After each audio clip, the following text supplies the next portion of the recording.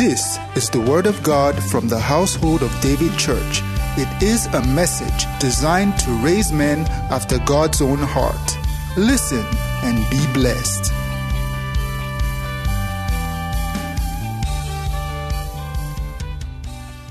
Like Pastor shared, truly, I believe that it will be a teaching session this morning, and my goal is to strengthen the workers and, of course, everybody by extension. But there are certain truths that we need to know that will strengthen us. Praise the name of the Lord. Can we pray in 1 minute and say, Lord, speak to me, speak to my heart. Speak to my heart.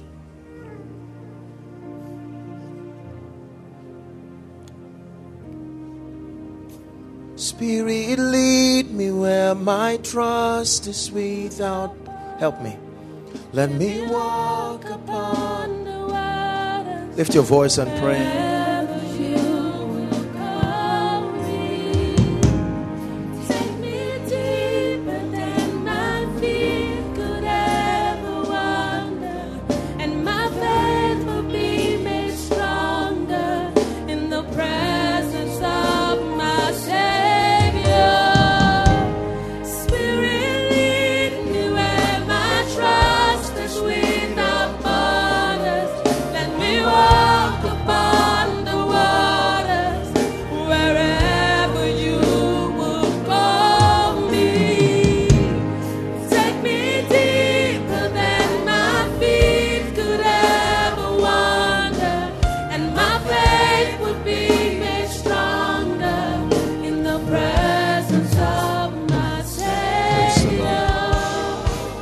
Spirit of the living God, we pray that you help us, grant us understanding in the name of Jesus. By these truths, we pray that you will shift us to higher levels in the name of Jesus. Amen and amen. God bless you again. Please be seated. Thank you. Thank you very much.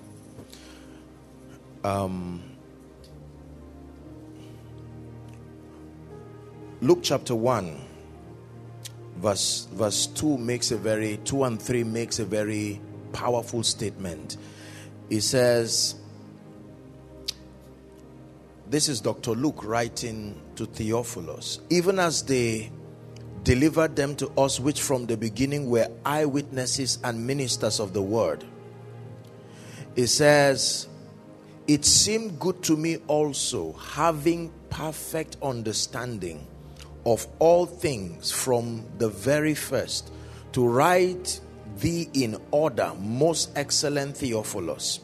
And then the emphasis is really verse 1. 4 says to know the certainty of those things, but then the point is verse 1. For as much as many have taken in hand to set forth in order a declaration of those things which are most surely believed. Not the things that are believed, the things that are most surely believed. That means these are foundational convictions, the things that are most surely believed. You cannot afford to doubt these ones. You may doubt and question other things, but in every ministry and in every Christian organization, there must be things that are most surely believed. Praise the Lord. When you get to Benny Hinn ministry, for instance, here and there you may have variations of belief, but every staff there will tell you they believe in the healing power of Jesus. They are the truths that are most surely believed. When you get to Canaan land, you may share about several things and people may disagree here and there. But when it comes to the subject of faith and the supernatural, the word of faith and the power of the word in provoking possibilities, there are truths that are most surely believed. Hallelujah. Praise the Lord. And so I'm going to be sharing a number of things that I trust would bless us. But to start, let's just look at 3 scriptures very quickly. We're dealing with the workforce generally in the house of God. So Psalm 62, Psalm 92, Psalm 92, we'll start from verse 12 to 15, popular scripture. Psalm 92, if we have it projected, and if you can see it, we'll read together. 1 to read. The righteous shall flourish like the palm tree, and shall grow like the cedar in Lebanon. Those that be planted in the house of the Lord shall flourish in the courts of our God. They shall still bring forth fruit in old age. They shall be fat and flourishing, to show that the Lord is upright. He is my rock, and there's no unrighteousness in him. Praise the Lord. So it says, they that be planted in the house of God, not they that come to the house of God, not they that visit, they that be planted. It says there is a destiny for them. They will flourish in the courts of our God, that even in old age, provided they are still planted, they will be fat and flourishing. Scripture number 2. Psalm 68 and verse 11. Psalm 68. Now this is very powerful. Let's read it together, please. Ready? Read, please. The Lord gave the word. Great was the company of those that published it. One more time, please.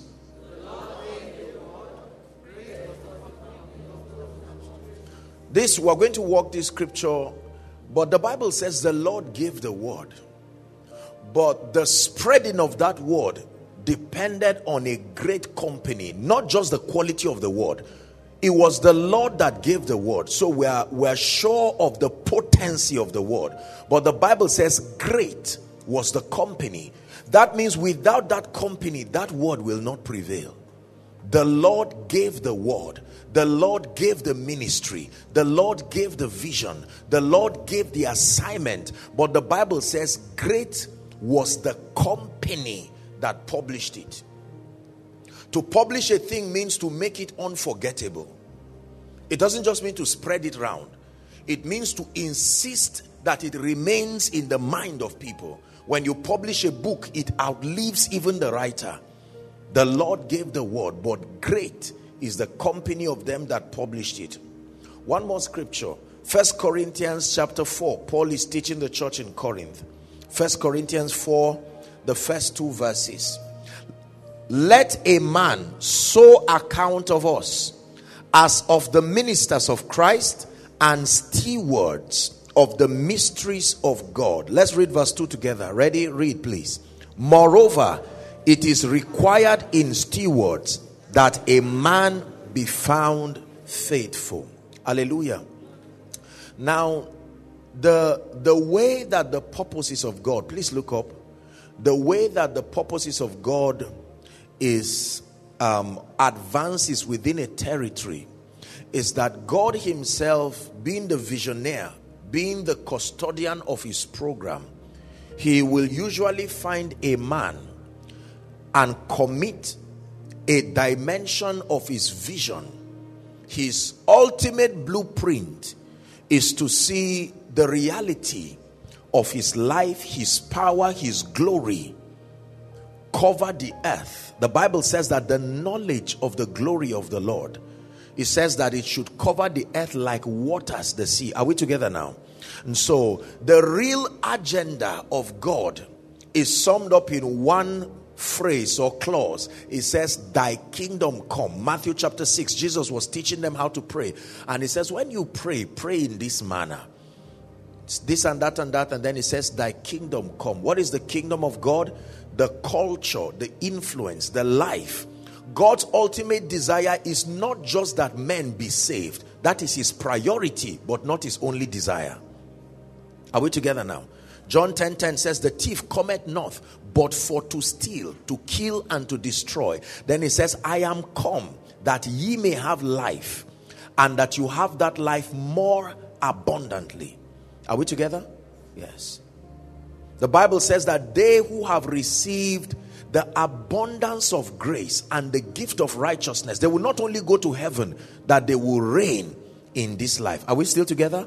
The Bible says in Revelation chapter 5 and verse 10 that we have been made unto our God. Not we will be made right now. We have been made unto our God kings and priests, and we shall reign, and the jurisdiction of our dominion is earth. Hallelujah. Yes. So God has his universal program. You have to understand this to be an effective worker. The universal program of God is not just the Great Commission.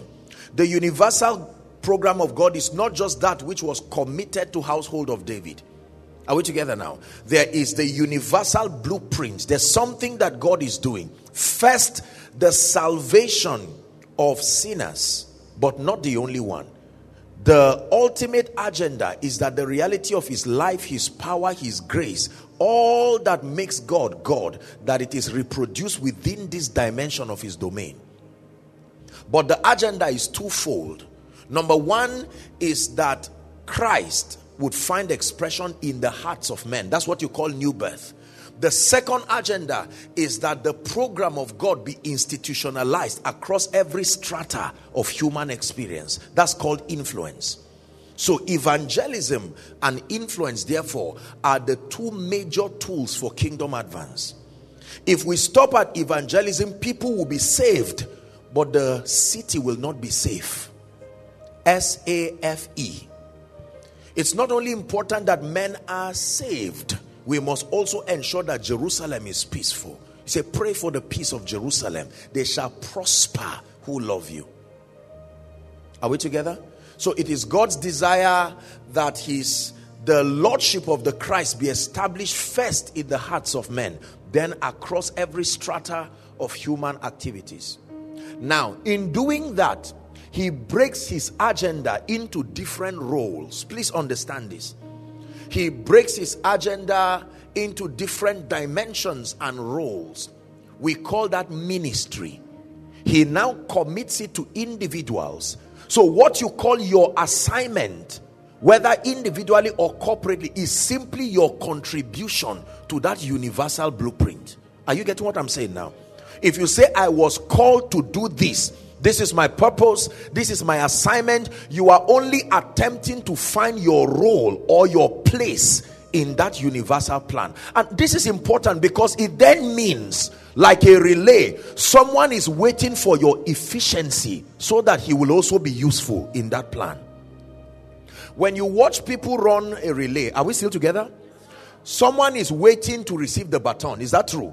And because of another person's carelessness, someone who has the potential to win can miss out on the opportunity to take the prize. Why? Because the person who would pass the baton was not efficient enough.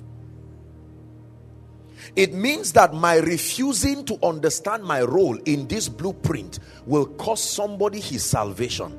Somebody can literally go to hell because I was careless about my role. Someone can miss out on an opportunity to live a fruitful and a meaningful life. If you do not understand this, being a worker in church will just be a religious activity.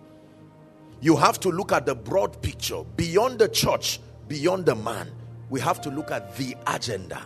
The name of the agenda is thy kingdom come. Not church planting, not evangelism, not crusades, not conferences. No. If your scope starts from there, you will be tired one day. It must be broad enough. There is an energy that must sponsor your efficiency as a worker, and the energy must be beyond the current assignment you are doing. You must be broad enough. So even when you are tired, you just remember someone's salvation is depending on my obedience. Are we blessed?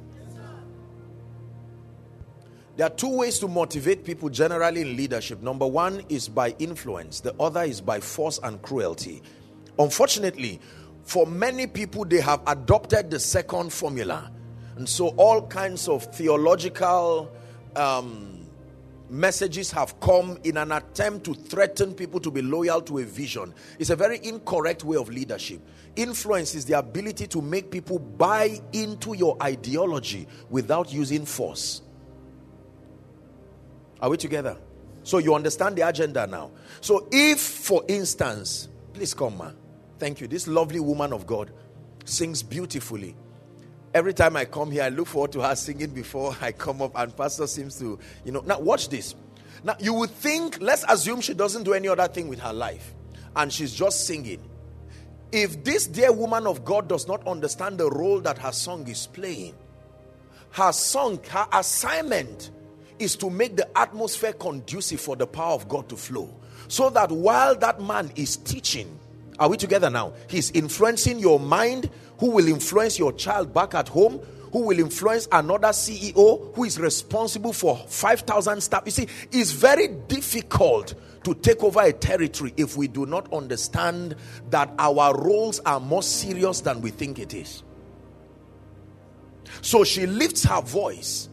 Do you know when a CEO is pacified, that's good for the company, because the Spirit of God can now speak to him, raise their salary, just because one person fulfilled her assignment well. That man can come and leave the church angry, and all his workers will pay for it. And if your husband is part of those workers, what do you think will happen to that family? Just because somebody didn't rehearse well and someone's mood is interrupted. When Saul, a spirit came upon Saul, was it not David that they brought? He did not preach, he didn't prophesy, he sang out that spirit. That means that it's not when the man of God comes to preach. I'm just giving you an example.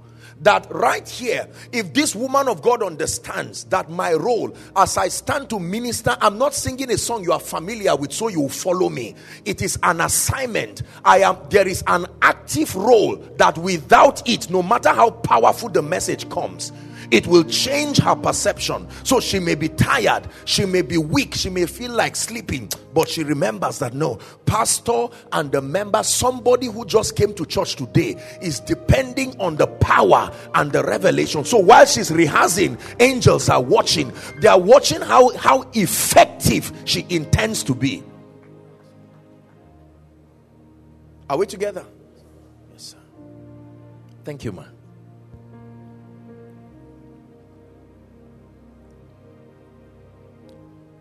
It is very important that we understand that what we call our assignment, whether as an individual, whether as a great house like household of David, is simply our contribution. So God calls a man called Pastor Shola and his dear wife, and God apportions a dimension. Are we together now? Now, if pastor did not answer that assignment and his dear wife, there will not be this platform this way. And some of the things we receive cheaply now that we may trivialize, routing it would have been so hard. Are we together now? Yes. Now imagine with me for one moment. We are not talking of being workers in church now. Imagine who has been suffering because you refuse to tell God yes. Imagine who was supposed to have heard the word of God from your lips in 2015, but simply because you refuse to be serious with God. Imagine the marriage that should not break if you obeyed God and were serious about your assignment. Imagine a young boy today who would have been a beneficiary of your scholarship if you had known that this thing is not just about money. When God told you read that book on prosperity, he said, Lord, I'm comfortable like this. And he said, no. When I say read that book, is because in your knowledge is the school fees of 5,000 people. So I'm saying read for their sake, not just for your sake. You have a house already. Are we blessed? So God has a bigger agenda than a church, a bigger agenda than a workforce. So broadly speaking, what you call your assignment is your contribution to that universal agenda. God has given me an assignment, and I am honored every time I have the privilege to go around doing the things that God has called me to do. I am honored when I see the effect of my obedience on people and a generation. I am blessed all the time. Apostle, I just listened to your message. Look what it has done. And I say, thank you, Jesus, for telling you yes. And I still say yes again. I'm tired, but I still say yes. I know that I've not slept well, but the answer is still yes. There is an energy that must be beyond salary. There is an energy that must be beyond money. Listen to me. Must be beyond general appreciation. There is an energy that cannot be human if you plan to last in your assignment. There is no amount of money that can give you the fuel that you need to fulfill destiny. There is no amount of applause from men. It can help, it can encourage, but you must be motivated from a standpoint that is higher than money, higher than fame, higher than achievement, higher than arrival. Otherwise, you may start, but there is a guarantee you will not finish. Who for the joy that was set before him endured the cross, and despised the shame. Are you blessed already? Praise the name of the Lord. Now let's deal with a few things. Every time, please look up. The way that the maturing of the saints, now let's come back to the church. The way that God designed the maturity and the growth of the saints is that every believer is allocated not just a destiny, not just an assignment, but we are apportioned by God's predeterminate counsel to spiritual houses that are akin to spiritual tribes. Are we together now? It is the place of planting. It is the place of building. In God's economy, you don't get born again and remain like that. Isolation is a recipe for destruction. And so the key to sustaining kingdom values is to create a community of like-minded people, so that you will now have the opportunity to grow. You will now have the opportunity to believe. When you find many people believing the same thing, it strengthens your own conviction, because when you get born again, your convictions are fragile. You are fighting two realms of beliefs. Are we together now? You are coming from a system that may be cultural. You are coming from a past that may be destructive. Now you are adopting a new ideology. And so that new ideology does not embarrass you, you will need a body of believers. I give you an instance. Praying in the spirit. You come from a background where you were part of those who laughed at believers. Now you are born again. You will need people just like you. If you are the only one praying alone, I guarantee you will stop. Because a day will come, your flesh will catch up with you and you will think you are foolish. What is this gibberish I keep speaking? But when you find other people more matured, more determined, then it strengthens you. Are we together? Yes, sir. A community life is the secret to sustaining kingdom values. It's a mystery that builds fortification against the attack of the devil. He will come to you. Satan does not give up on people easily. Just because you've now been translated from the kingdom of darkness into the kingdom of his dear son, a system of safety was provided. Not just the blood of Jesus, not just the name of God. That system called not just the church, that local assembly is a system of safety. And it's a real family, because for some of us, we do not truly have any other family outside of our spiritual family. Some of us come from traditional settings. Some of us sadly have lost our loved ones. Some of us may be the only ones, historically speaking, that have come to pledge our allegiance to Jesus. So you will need the comfort and the succor of a spiritual family. A spiritual family is a real family, all wise. It's not just a family for born again people. There are people who went to school today simply because they came to church. There are people today who got married because they came to church. Is that true? There are people today who had the inspiration to start a business because they came to church. There are people today, many pastors can tell you that I saw this man when he came. I was the first to give him a visitor's card. Today, he is a pastor in the ministry. Look what God has done.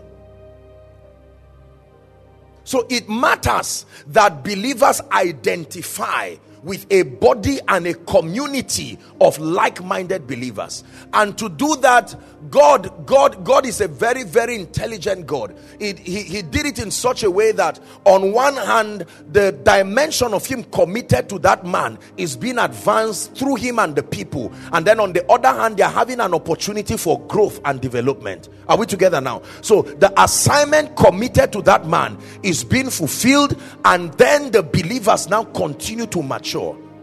A city and a territory that does not have local assemblies and platforms to build and mature believers will eventually reflect itself in a depraved society. There will be no corporate force that fights evil.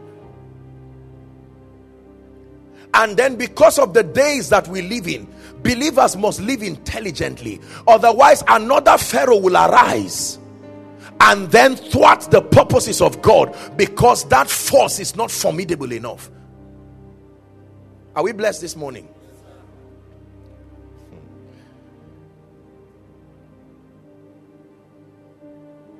So believers, according to God's design and as patterned by the early church, when believers got born again, they were allocated certain people to oversee them, to help, to build them, to mature them. In fact, Paul said it this way. Sorry, I'm rushing because there are still some other things for us to deal with. He says, my little children of whom I travail until Christ be formed in you. That means I not only watch over your souls, my assignment is to see that the formation of Christ becomes an experience in your life. Jesus himself was speaking in John 17, and he said, all that you have given me, not all that I got. That means everyone who finds his way into household of David, it looks like they were called by invitation, but the truth is that your destiny, this life, do you know, if God helps you to find where the grace allocated for your growth is, you can be in a good church, an anointed church, a sincere church, but it does not capture the experience that was made for your building. Are you getting what I'm saying now? And you can be in that church, everything is right, but everything is wrong with you. The only thing is just general knowledge about God, but as far as your destiny is concerned, it's like that connection is not there.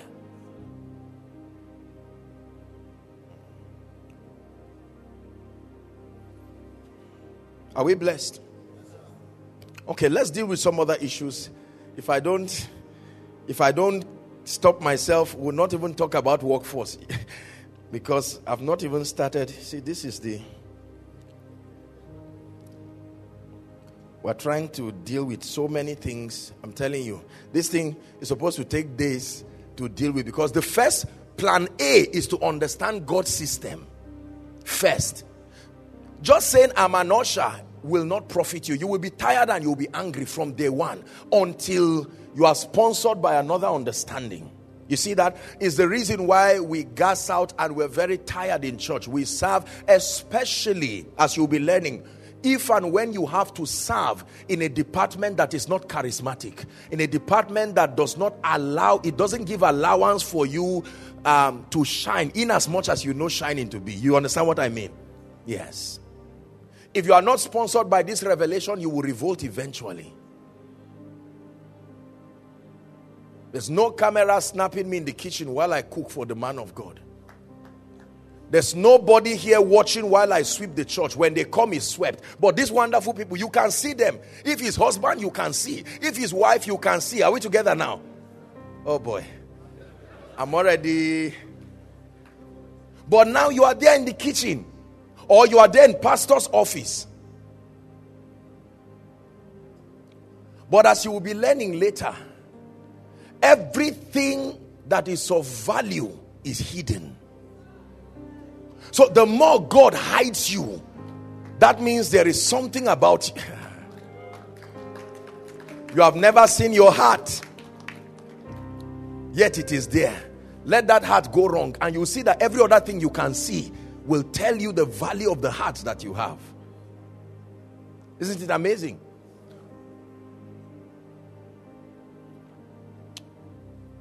Write this down.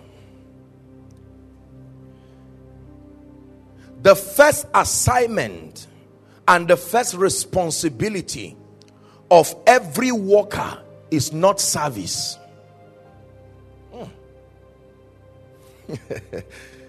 The first assignment and the first responsibility of every worker in the house of God is not service, but spiritual growth. The first assignment of every worker in household of David, in any church, in any Christian organization, is not service,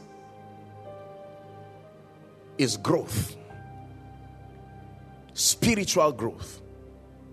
Are you seeing that now? Do you know why I'm telling you this?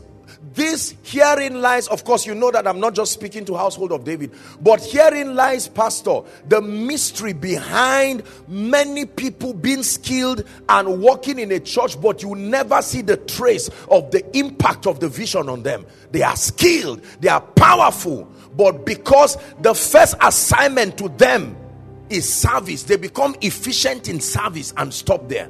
Mighty revival happening, people are repenting, people are growing, but the guys are just doing what they are doing, and there is no evidence of growth. One day you look at the person after 5 years, and the grace, the signature grace that follows that ministry is not on them. When they looked at Peter, Peter wanted to lie that he didn't know Jesus, but it was already too late. There was something that had come upon him that even at the point of betrayal, they said, no, your accent, you have, your words have been too cultured. You cannot tell us that you don't know Jesus. No, you are speaking like him. Hallelujah. Is it not really embarrassing sometimes when, respectfully speaking, we meet certain workers and we tell them, are you a Christian? Oh yes, I'm a Christian. What church? I'm in this church. How many years? 5 years. And then you start doubting. You attended that impartation service? Yes, sir. You attended the night vigil? Yes, sir. You know these pastors? Here's my picture with him. So what happened? What happened? I see your service, but I do not see your growth. Remember that more than service, God wants your heart. Please understand this. So the first assignment and responsibility of every worker is not service, it's spiritual growth. Your service, therefore, will always be a reflection of your knowledge of God, your growth. The more you grow, the more you increase, the more you improve in your knowledge of God, it will translate to the efficiency of your service. If you are not growing spiritually, eventually it will find a way of reflecting in the quality of your service. Your spiritual growth will kill the potential for offense. Your spiritual growth will continue to allow the Spirit of God plant humility in you, so that even if you are not apportioned leadership, you will still be satisfied to serve His majesty, because you are sponsored by a knowledge that is higher than just administration. Spiritual growth is important. When people do not grow, there will always be trouble, multiplied trouble in that Christian organization, in that church, and so on and so forth. So please know this, dear people of God, that your first assignment is not service. Your first assignment is growth. I don't have the time to talk about growth, but let me just give us 4 indices very quickly, if you do not mind. I hope you're getting blessed this morning. 4 indices that the Bible puts in place to measure spiritual growth. There are 4 biblical indices. If you claim you are growing spiritually, then we must check your life and benchmark it against these indices. And when we find out that something is wrong there, then we know that you are not growing. Number 1, the first measure of spiritual growth is your love life. Your love life. 1 John chapter 4. It's a long reading. We'll not read it. Just write it down. 7 to 21. 1 John chapter 4 from verse 7 to 21. Your love life. Let's just read verse 7. It says, "Beloved, let us love one another." When I talk of many people love God and hate men, you are not a very good Christian. Hello? If you love God alone and hate men, because men were created in his image, you cannot love the person you are seeing and hate the one on the mirror. Are we together now?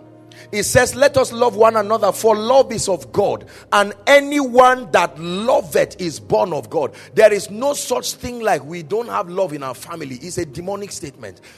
The love of God does not come from foundations. The love of God comes from the ministry of the Holy Ghost shed abroad in our hearts.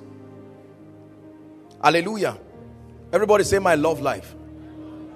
There are people who, because of their backgrounds, they are angry people, and they like it. They claim they are angry people by default. We are like that in our family. You don't know when we are happy and when we are angry. Change. This is where the excellency of the gospel is, its ability to transform you. You cannot say we are like that. We were all sinners, but now are we sinners? No, we've been saved. So if that kind of translation is possible, it means any other translation is possible.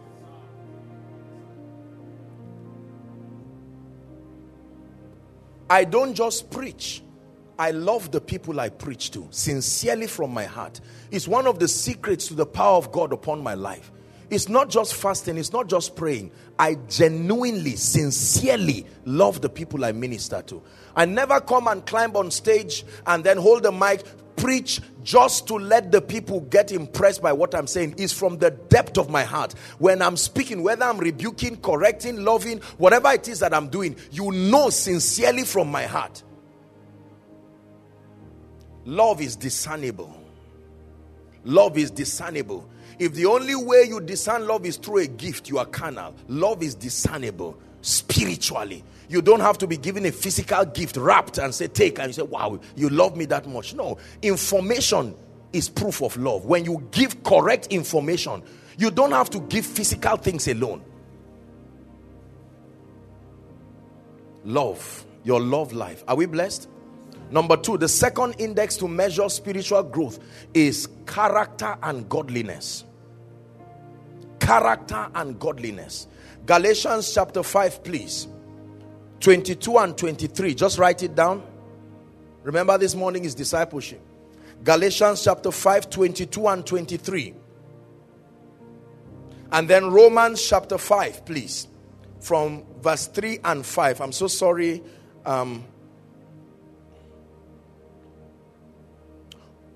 Character. Please look at me. Character is very important. Character is a believer's culture. The way you behave. The kingdom has a set of values. And listen to me. Satan destroys men by attacking their values, not them. You are destroyed when your values are destroyed. There are traits that characterize believers. Are we together? And in as much as we continue to press experientially towards perfection, you must never give your weakness a chance. Knowing that I have anger, or I have lust, or I have whatever, is not an endorsement to say, well, I have it and at least I'm happy that I'm aware. No. Being aware is not enough. You must continue to take advantage of all the arsenals provided for the believers to fight that fight of faith until there is victory. Okay, I came from a background and I have boiling anger. When I'm angry, even pastor, I will shout at him. I will say sorry later, but for that point, you cannot be laughing and say, okay, I'm like that. So as you see me laugh like this, it's the same way when I get angry. It's not a testimony. So you go back in the name of Jesus. I came from this background, but the Bible says I've been called out of every tribe. I'm showing you how you wore it. Every tongue. In the name of Jesus, I decree and declare by the Spirit of God, I have self-control. I reject anger. And then you read books from people who have gone through what you want to go through. And they will teach you things like, when you are angry, keep quiet. You see that? When you talk in anger, you usually will talk in the flesh. Anger always seeks expression, and keeping quiet is one of the fastest ways to defeat anger. Notice that every time When you are angry, you want to, if your mouth will not move, your hands, there is the obsession to act. Suddenly the Spirit of God, in honor of your desire, comes to break that thing in you. And someone can look at you and say, but we are 5 workers in this department, but it's as if we are 4, because I don't know what kind of brain you have. And the you of before would have said, okay, just because I came to Lagos and I joined a church, you don't know who I am. I will tell you who I was before God saved me. But while Cain wants to act, Abel, the Spirit, you don't sow to the flesh. You can watch and people say, you mean you allow this guy to keep insulting you like this? And no, it's all right. He may be going through something that he's just managing it wrongly. You are showing the superiority of your transformation. It's not weakness. Every time you feel cheated, the devil is angry and he wants you to react. Listen to me. I share with you powerful principles. Every time you feel cheated and there's an obsession to retaliate, you are about to miss something that is already a trophy for you. Because weakness is what kills strength on the cross. When people come to the point of weakness, you who is strong, be afraid. Esther used weakness to kill Haman. Esther used weakness to dethrone Vashti. Jesus used weakness. Are you the Son of Man? He keeps quiet. When you have what to say and still keep quiet, you are really strong. Is God blessing us this morning? Character. Character. Your words. You don't speak and just insult everybody and say, well, I'm growing. No, you have to discipline yourself. The discipline of conformity, we call it. Let this mind, correct living truly comes from superior thinking. Until your mentality, I told you, I've shared it again here in this church during the Mercy Conference, that our bodies are only executors of our mindsets. If something about your belief system is you have a very fragile sense of self-worth, you will always feel the need to express yourself and correct perceptions. So the key is not just to talk right. The key is an upgrade in your understanding. Because when that happens, you will find out that many things you say should not have been said. Almost every critic already knows the truth. So trying to tell them the truth is a waste of time. The point was not to show that you are lying. The point was to manage the frustration for being failures. When critics criticize you, most of the time, they know the truth already. Nicodemus came to Jesus by night and said, let me just tell you the truth. Let me tell you what we are discussing. We know. Not I know. We know that you are a man. So when we ask you all those nonsense questions in the day, don't mind us. We know that you are a man sent from God. For no man can do these things. Some of you will leave church today wiser. As you go back home and see people saying, Christians, where did you even say you came from? You don't say, I came from church. You are not, there's no need to have answered that question. Because the person, your godliness is judging their spiritual unseriousness. And they have to find a way of watering down your self-worth. You just got promotion. In this Nigeria, only God knows what we do in the secret. So, you see, those kinds of statements, and you say, look, let me tell you, by God's grace, I don't sleep. It's unnecessary. You don't have to waste your time saying that. A critic knows the truth. You don't need to repeat what is already known. Your silence shows the superiority of your understanding. Character. Are we blessed this morning service? Number 3, the third index for measuring your spiritual growth is your level of spiritual understanding. Colossians chapter 1 and verse 9. That we be filled with the knowledge of his will, that we be filled with all wisdom, and that we be filled with spiritual understanding. The level of your spiritual understanding. Let me give you 3 scriptures quickly. Hebrews chapter 5 from verse 11 to 13.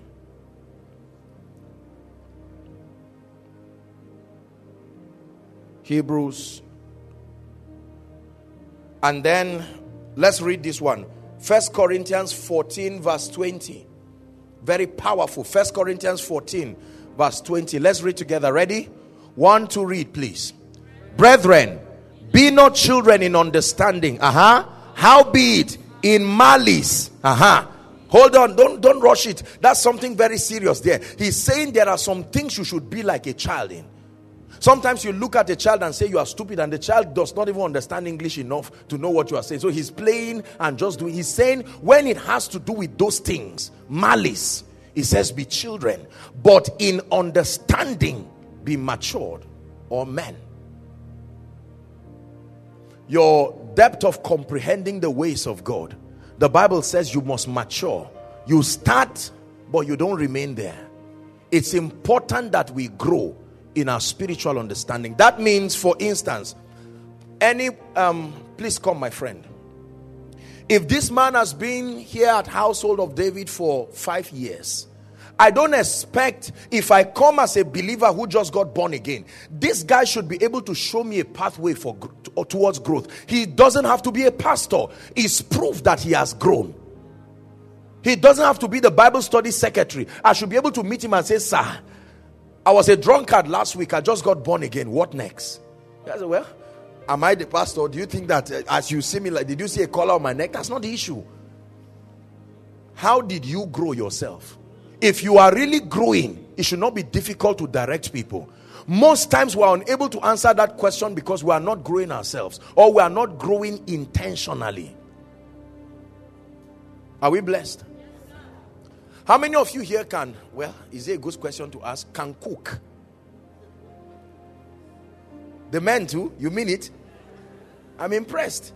I mean, what I cannot do, if I see you doing it, I honor you seriously for it. I mean, like you can cook, or even for the governor of this state. You see now? Now watch this. If you are that good, is it true that you should be afraid if I ask you to teach me? Are you seeing now? You are that good enough to teach, to cook for the governor. That's a level of mastery that should not allow for guessing. The yam cannot boil well today and not boil tomorrow. That level of error, you should have passed it. Are we together? Now, watch this.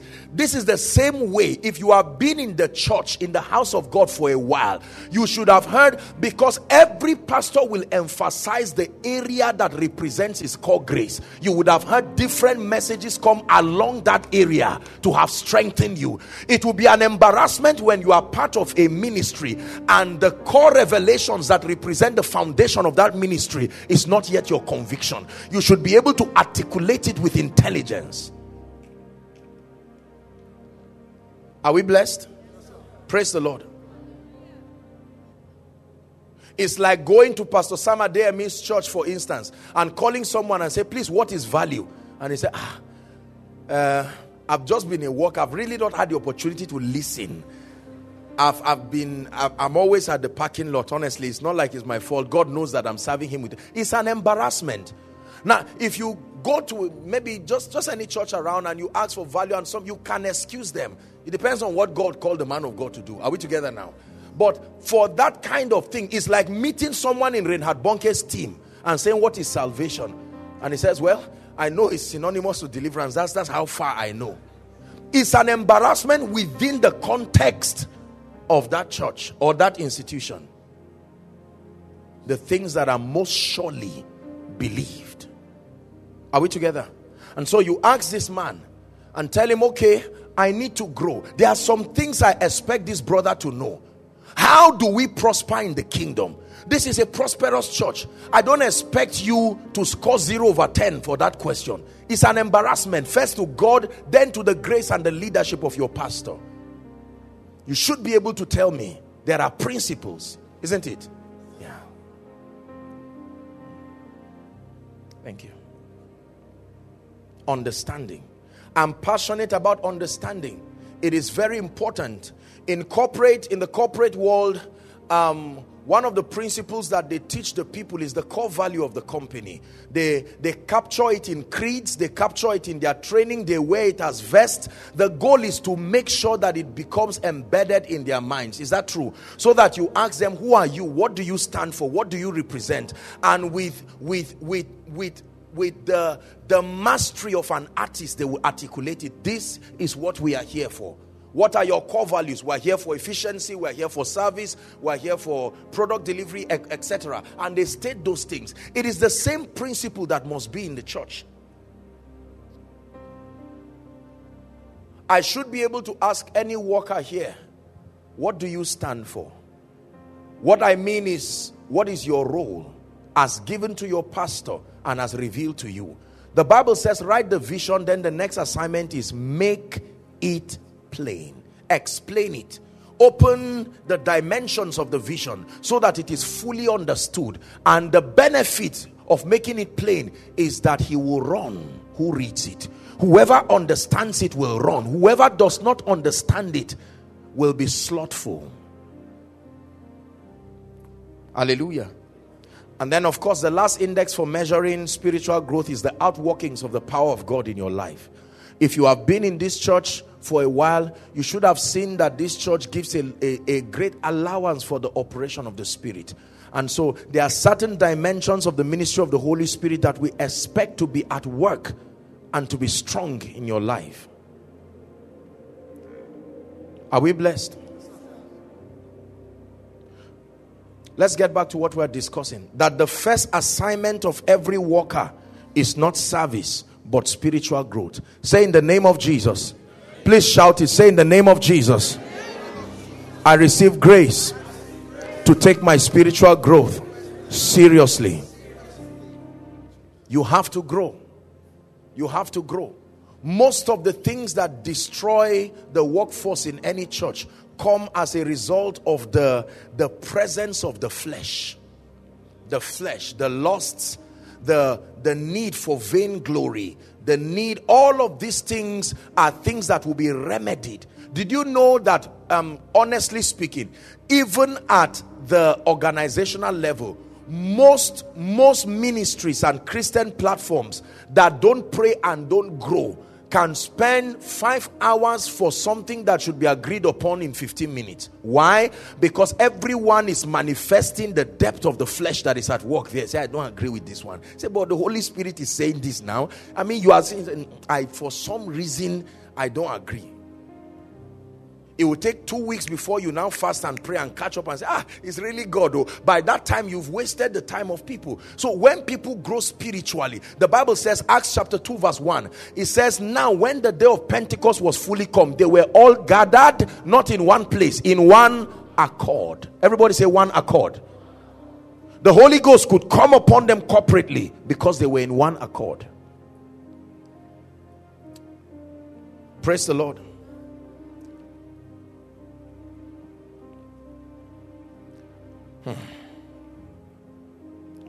Okay, let's talk about efficiency in the house of God. Let me just talk about that, and then we'll find somewhere to pray. Let's pray in the Spirit for 1 minute. I think it's good when we talk like this, we just have some time to pray.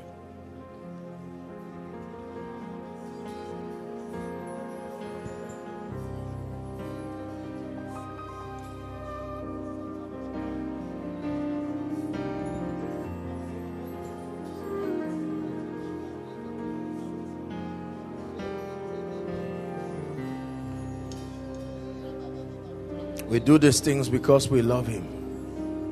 Hallelujah. Glory to the Lamb.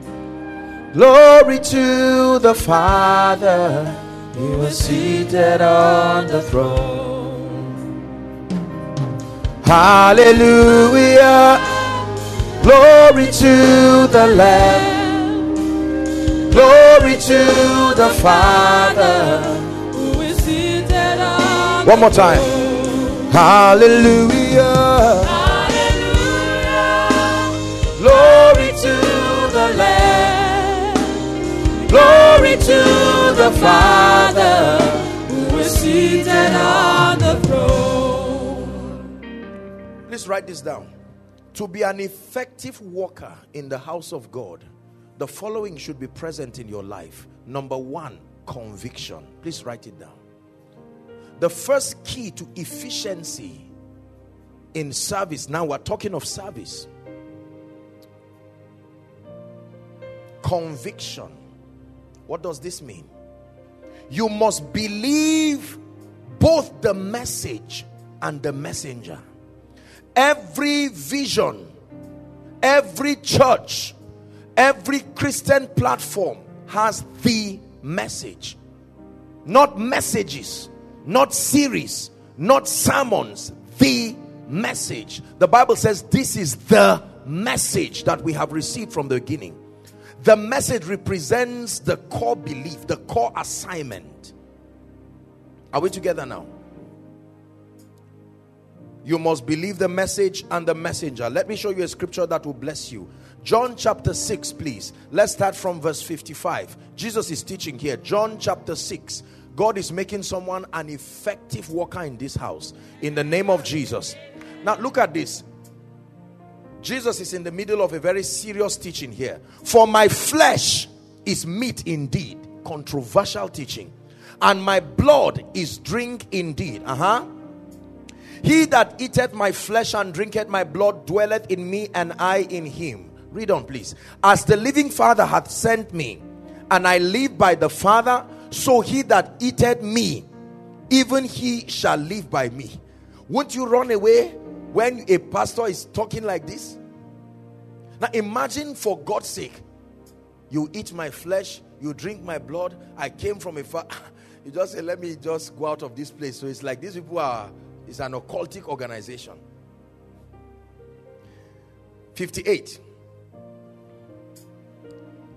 This is that bread which came down from heaven. Another confusion. From flesh he has gone to bread.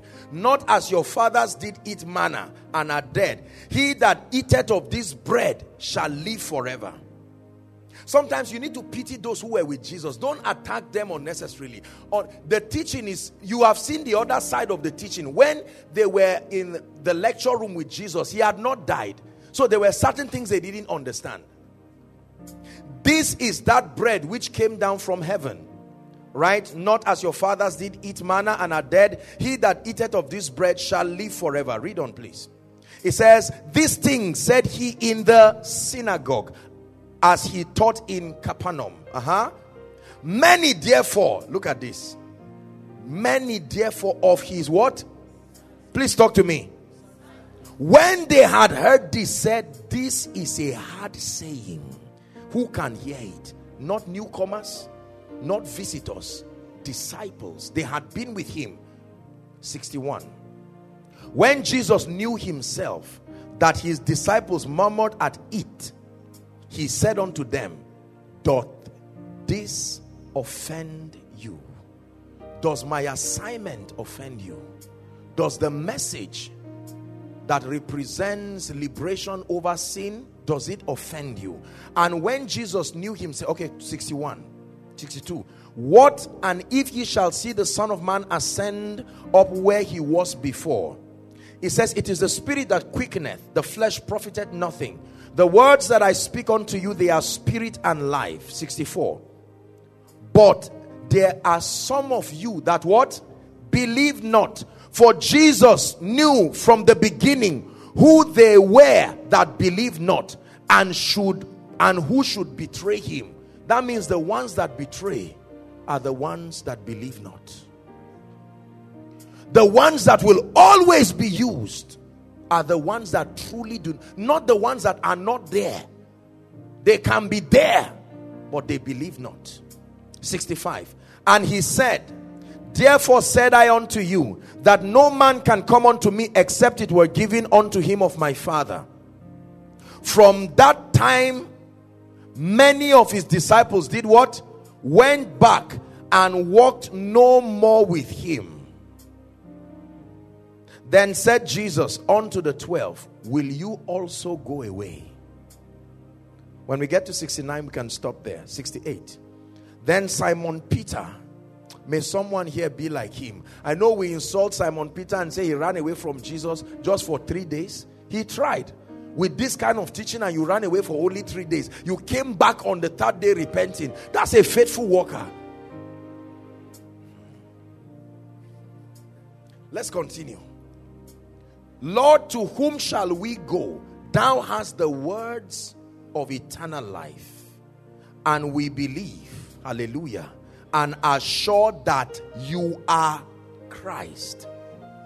Pastor Shola, I believe that you are a man of God, sent from heaven, sent as my pastor. Listen, just because you are in church does not mean you believe the man of God and the message. 2 things you must believe. If you do not believe it, something will happen. Have you seen now, respectfully speaking, I think this is a challenge that almost every Christian organization would have. It is terrible to be in a place and not agree. It's better to go away. Are we together now? This is not something unique to this church. It's everywhere. Every time Jesus met people with conviction, he had regard for them, even though they were wrong. You should neither be here nor there. You are in a church, and then they say, let's fast for 3 days. And you say, this thing, there was something I read the other day. I have a problem with this fast. I will just do it just because they said we should do it, but in my heart, you see, because you do not believe the man of God, and because you do not believe the message, you may not receive. The most effective people in Redeemed today, for instance, are the people who believe the man of God and believe the message. The most effective people in Deeper Life today are the people who believe the man of God and believe the message. I call the names for a reason. The most effective people, say, in Mountain of Fire today are people who believe the man of God and the message. It is dangerous to be in a place and then function in the place and you don't believe. Lift your hands and receive the blessing, and the people just look, say, well, I don't believe this man is anointed, but let me just lift my hand. You will never receive anything. You see it now? Yes. Notice that every time people receive Jesus as touching his office, thou son of David, not Jesus, thou son of David, I know you more than just the 33-year-old body. There are many people in many churches who are the first to go back, talk about their pastors. Now, it doesn't matter whether you are right or wrong. That's not the issue. That every time something begins to happen to that honor factor, the lack of perception, the sons of the prophet were offended already. And I believe when you study the context of scripture, they were justifiably so, because Elijah was a temperous man. And so you can imagine that all of that would destroy him. But Elisha said, no way. If you like, back at me, shout at me. I know what I'm looking for. He sought after him diligently. I tell you why many people do not receive the graces upon their pastors. Because they are just there. Some are there because they are paid staff of an organization that happens to run on Christian values. Is God helping us? I am a person of very strong convictions. Even if I'm wrong, I want to know that I'm standing somewhere. And I'm not ashamed to change and switch. Transformation and transition is something that God allows. But to be neither here nor there, it's important to stand for something. Are we together now? Yes. Do you believe in this dear man of God? This discussion this morning is very serious. We're going to pray. Do you believe that he's not just Pastor Shola, who you just saw and decided to come? I just like the man. He's a great teacher. I just like the woman of God. She's a one. No. No, we know man after the flesh. Can you discern? Pastor, isn't it amazing that sometimes people in our own assemblies go through troubles that our grace can solve in a moment, but they have refused to discern that grace? I think he was one of the great fathers of faith in this nation that made a statement and said his brother and his friend had some serious financial challenges, and they came and met him, and The friend was saying, sir, I know you are a servant of God. I've seen God use you to open doors for people. Please pray for me. And the brother came, met him and said, look, bros, you have to help me. I'm in a serious financial situation. He was not asking for prayer. He said, I know you have money. We know ourselves. Just bring this thing and help me. Let me solve this problem. Same problem. For one person, he will receive money and he will return back again. For another person, he will receive the grace that will cause men and ideas to draw forth resources to him. It is very, very powerful. Let me tell you this, and I submit to you in the name of the Lord. I love your pastor with all my heart, but I will tell you, there is one thing your pastor and his wife have done. We've known ourselves for some years, and I can tell you this, I stand by the integrity of God's word. Your pastor and the wife, we can laugh, we can play, but they continue to keep this awareness of that honor, of the grace of God upon my life all the time without fail. And this I appreciate and I celebrate you truly for it. It's true. It's true. It's true.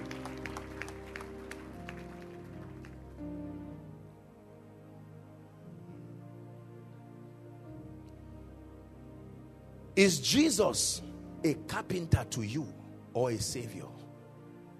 Is your pastor an elder brother or just a man of God or a man sent from God to bless you? Everybody say conviction. Yes. As this woman of God, can I use you again, ma? Please come. As this woman of God stands to sing, do you just see her as someone who just has a good voice in household of David, or sing less? Or do you see her as one who is anointed of God, that as she stands to sing, you're saying, Lord, this is a vessel. Listen, I share this with you sincerely because this is how I've trained my workers. Do you know, let me tell you this. These are my dear people. I don't even know where they are now. Now, watch this. Did you know that these guys have worked with me for many years? I have different sets, but many times they themselves look for times when everybody has gone, so that I can now sit down and teach them. You would think that because they work with me every day, they have... No, in all fairness, usually when we sit down to eat is their best moment because they can now fish me out of the room. And now when we sit down there, is the opportunity to ask questions. And I always use that hunger check, because where there is hunger, there is honor. Usually when you are filled, you can push the food and it falls. Hunger and honor usually goes hand in hand. Hallelujah. I have benefited from the grace that is upon your pastor. Profound grace. Have you? You are workers. Do you now see why visitors are the ones who receive more in many churches? They come for meetings. I'm so glad and blessed for this meeting this morning, because in a few hours now, this place will be full of people who are coming. The man of God is coming, and several people, and it is painful. Any man who loves God wants his people blessed. I thank God for what I continue to do. Did you know that many times if I miss my meeting there, my people call me and say, these Lagos people again, these Eastern people again, these ones again. I say, the plane is just lifting. You people may not see me for a while. When you had me, I hope you listened to everything I told you. You just download all of the messages. Did you know that I go on YouTube myself to download my teachings? I don't ask the people, just come and give me my teachings. When I listen to it, I don't listen to the teachings of Joshua Selman. I listen to the teachings of an anointed man of God. I tell you this, there are times that I'm listening to that teaching and the man of God is about to pray, and I'm in my room, I go down on my knees, receiving. That's how to partake of my own grace. I must honor the grace too. Glory to the Father. You are seated on the throne. Do you believe what I'm sharing with you? Yes, sir. These are not things you will hear me say everywhere. Believe me when I tell you this. Yes, sir. I go back and I listen. There is no day I don't listen to my teachings. No day. So when you say, Apostle, I have 300 of your messages, me too, I have it. Yes, sir. I listen to it, and sometimes when I'm listening to it, I just nod my head. This man, my God. I'm doing exactly what you are doing too. And impartations upon impartations, graces come, and I come out with fresh fire. See, let me tell you, what you dishonor will never work for you, even if it's on you. If the grace is so close to be on you, if this woman is lifting a song, do you believe that she's standing as a minstrel, ministering life? If you don't believe it, she will sing something that can drive out pain from your body, and that pain will remain there. When you understand this, every worker in this house will honor one another, because you are a compendium of graces in disguise. When you hug one another, you don't know what you hugged. My yesterday version is not today's version. You don't know what entered me yesterday. I hugged you last week, but you don't know who prayed for me between last week and this week. You don't know what anointing and what mantle I encountered. So when they say hug one another again, don't be carried away by the last week version of me. I have received something. That hug can be the hug that transfers favor. In the house of God, the man of God himself is a student in the school of the Spirit. There are graces he does not have, but is working in the church. It's not from him, it's from the workers. God gives him the honor because he's the leader. I have received impartation from children. You come to our ministry, you know the honor I have for my children. Even if you know, most of my people say we are your children too. I said their children are in levels. I'm talking of the innocent. Let the little children come to me. You people are already complicated with all your unbelief. Let me just deal with these ones. They have taught me humility. These children come to hug me, and sometimes, Daddy, bring down your ears. And I'm bringing down my ears. Hi, I'm somebody's apostle. And here these children, and they teach me. They remind me of how to receive from God. I never tell them no. And I wonder why I cannot tell them no. I said, this is the secret. When I become like them, then I've secured God's ears too. You see the adults standing and waiting and pushing and fighting, and the children are comfortable. They just come, Daddy, I want biscuit. Today is my birthday. This is my report card. They come with confidence. And I say, okay, go and tell that auntie there to give you biscuit. Can I deny that child? That means there is a way I approach God. God, I need a house in Lagos. Everybody can say, God, I need a house. Say, that's all right. I'm committed to attending to you. But someone else will come and say, God, I need a house. And God will say, Lagos, you heard him. He needs a house. Immediately.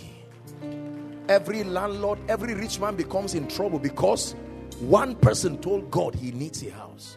God, I need a land. That's what happened to your church here. When pastor showed me this place, I said, Pastor, I know you're a man of God, but you are really a man of God.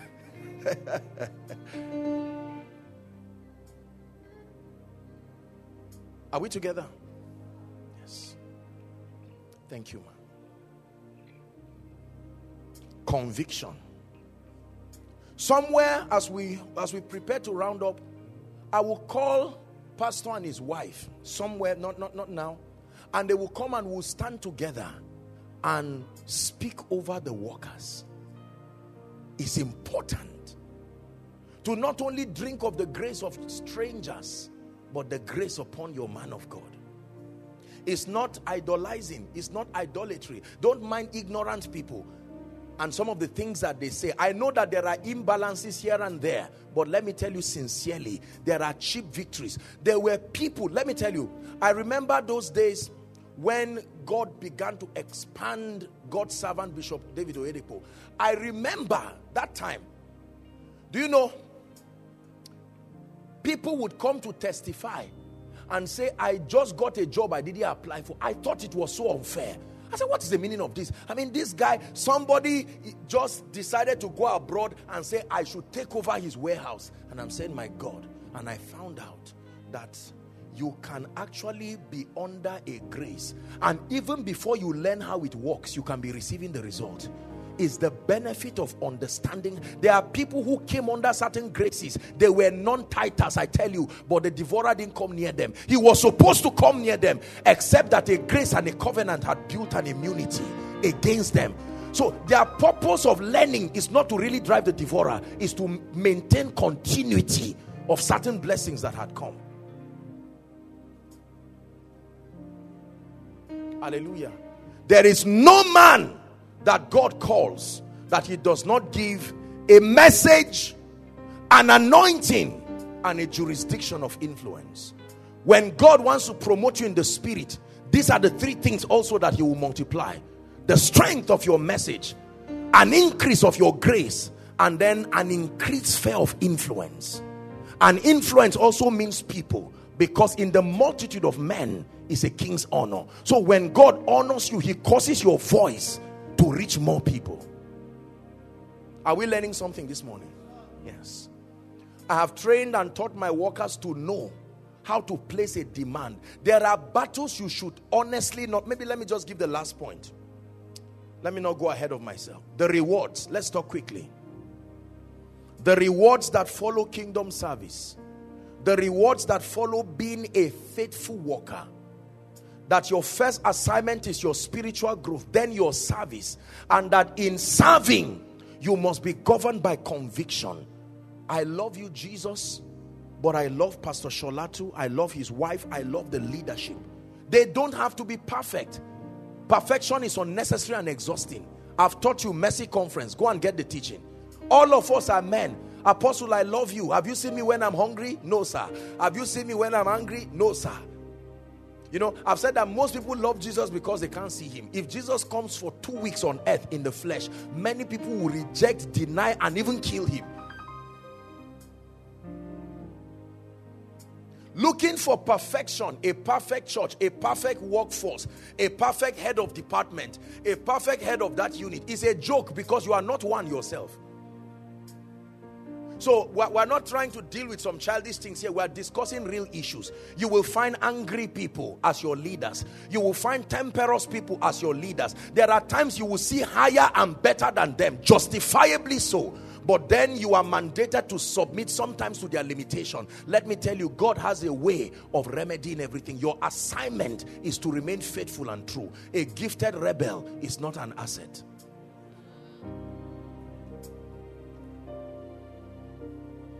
A gifted rebel is not an asset.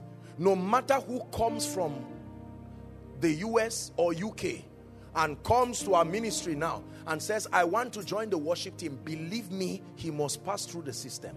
I will not suddenly tell my people, well done, you know that I love you, but right now we're looking for growth. And since you are not coming from the US, no. It's more than a voice. I need people who know and discern and understand and respect what I represent. It is the mistake that many people make, and I'm saying this respectfully. Please, do not automatically endorse people without a track record of loyalty, a track record of spiritual growth. More than skill, they must understand and catch the spirit of the vision. Otherwise, their skill will give them access and their rebellion will make them to draw others. Hallelujah. There are several people who see me, and some of them, respectfully speaking, they come from outside the country and they come and say, Apostle, I love you. I came, God said you should come and mentor me. I say, listen to the teachings. And sometimes, just because you think you came from wherever, suddenly will I stop what I'm doing just because I want to mentor? You go and listen to the message. That's how God uses to mentor me too. So you listen to the message, you settle down, you listen with all your heart. Beware of people who just come emotionally to be your armor bearer. They come emotionally to be, I come to donate myself. I just want to be a drummer for the glory of God. This is all I want to do. Be careful. It may not be you. It may be something that they saw that they love. The flamboyancy, the dexterity. The anointing is very magnetic. It's amazing how many times when I minister in other places, people come to meet you and say, I've always known you are my father. I say, hey, you don't know how my fatherhood is. Go and ask questions first before you follow me and get angry for nothing. You are my father, you are my mother, you are my sister, you are my this, and and people say these things, and sometimes they are sincere. Apostle, I'm living where I am, I'm coming down to Zaria, I'll come and stay, I'll walk with you, I'll wash your toilets. I don't hate them. I know they are sincere. I know that they will learn their lessons in the future, but for now, I know what they are saying. What they are saying is, I love you, and I truly honor the grace of God upon your life. I discern what their hearts are saying. Workers must be trained. No matter how skillful, there is a spirit. Nobody begins to walk in the ministry without that impartation and that prayer. It's impossible. I don't know how you do it here, but back there, Pastor, we hold workers retreat twice a year.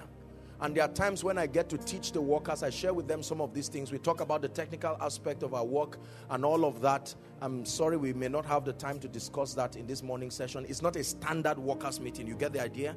And so I'm communicating truths that are applicable to everyone.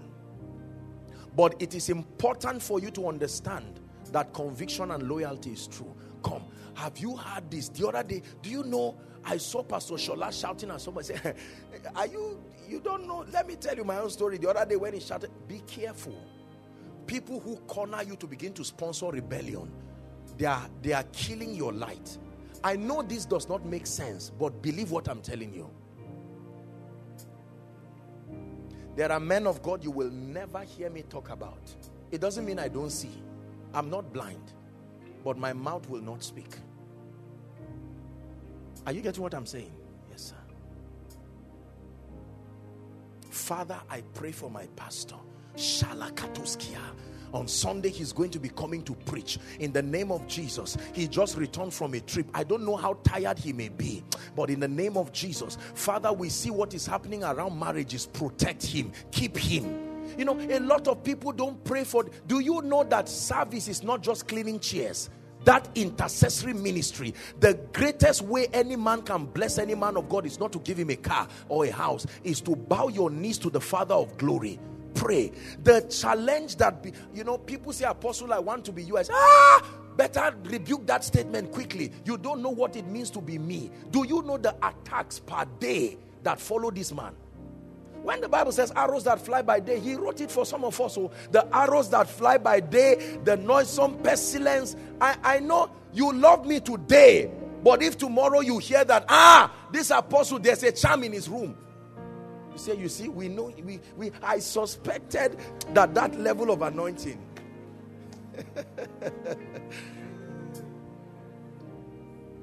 Oh, you must pray. We are men. We are men. You must pray. The challenges. Jesus cried. Jesus wept. Jesus cursed a tree because food will not come out of it. Imagine what men of God will curse when food doesn't come out. Jesus, the Son of the living God, cursed a tree. Where did he keep patience? So you have to pray. Do you know there are times that I'm going for a meeting and I'm just tired and I'm just wondering, what am I doing in this plane, for God's sake? And as soon as I arrive, the people are happy. Apostle, we can't believe you are here. And I say, oh dear, I'm here. Oh. All of me, with the tiredness, with the grace, with the anointing, we're all here. And the unfortunate thing is that the part that is needed is the revelation and the anointing. The tiredness remains with you. You need to pray. Ask the wife of an average man of God the sacrifices they make. I'm telling you. You are lying down with your husband in the night. He gets up like something is wrong and he's strolling in the room. Shalis kabadasia.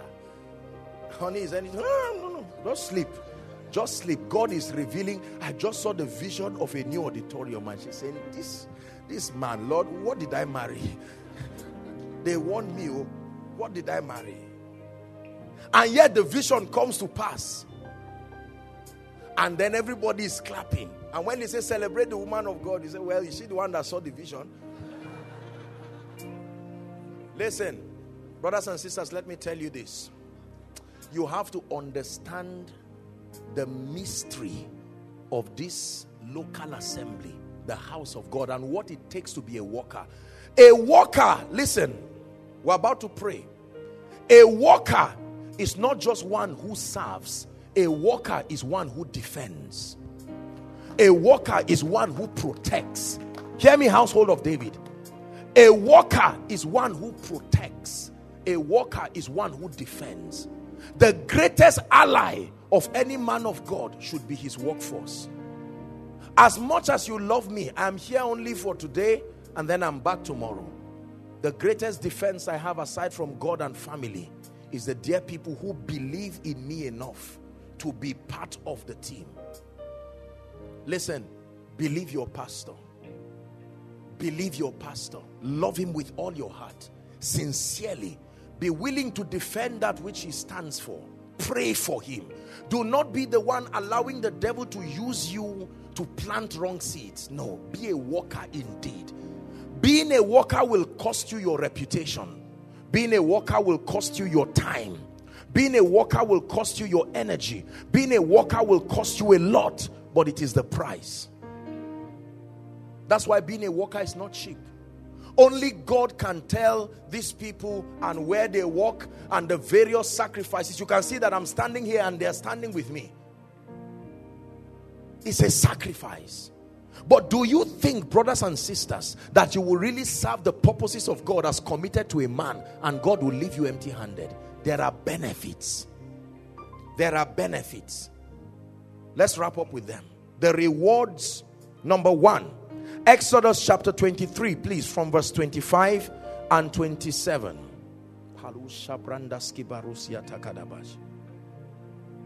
Exodus chapter 23, from verse 25. Please read with me, household of David. Ready? Read, please.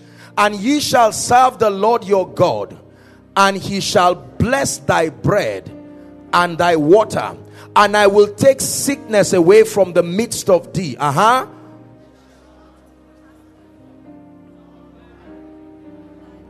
The number of thy days I will fulfill. Please hear me.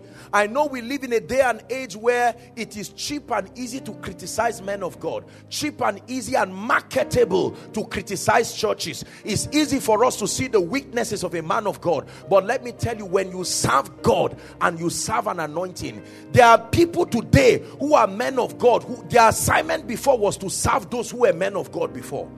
Are we together now? Some years ago, I think I've shared it here. I used to play keyboard for a man. He had a prison ministry. They were part of the delegation that went to preach to Obasanjo when he was in prison. I played keyboard for him. This man you see standing today. While I was playing that keyboard, God was seeing an apostle, not a keyboard player. I can't remember the last time I've touched keyboard in my life, but that was the journey. When you are serving, you are climbing a ladder. Climb well by serving well. Listen to what I tell you. That if a man serves God, please give us verse 25 again. You serve God and serve the anointing. There are people who have served God and have served me so much. When I see anything go wrong in their lives, I'm starved of sleep. I have to get up and say, Lord, you have to touch these people. You have to change their lives. Listen, you know your relevance by the vacuum that is created when you are not there. If your absence does not create any effect, it means your presence is not a blessing. You shall serve the Lord your God by serving his purposes. But you serve the purposes of God among other ways by serving in the house of God. Some of you are here today, and while you are hearing me speak, the Spirit of God is speaking to you. I have planted you in this house, not just to be a member, but to serve. It is not members that receive, it is those who serve. Hallelujah. The Bible says, I will bless your bread for serving. I will bless your water. I will take sickness away from you. It is real. The fullness of your days you will fulfill. Reward number 2. Philippians chapter 1 and verse 7.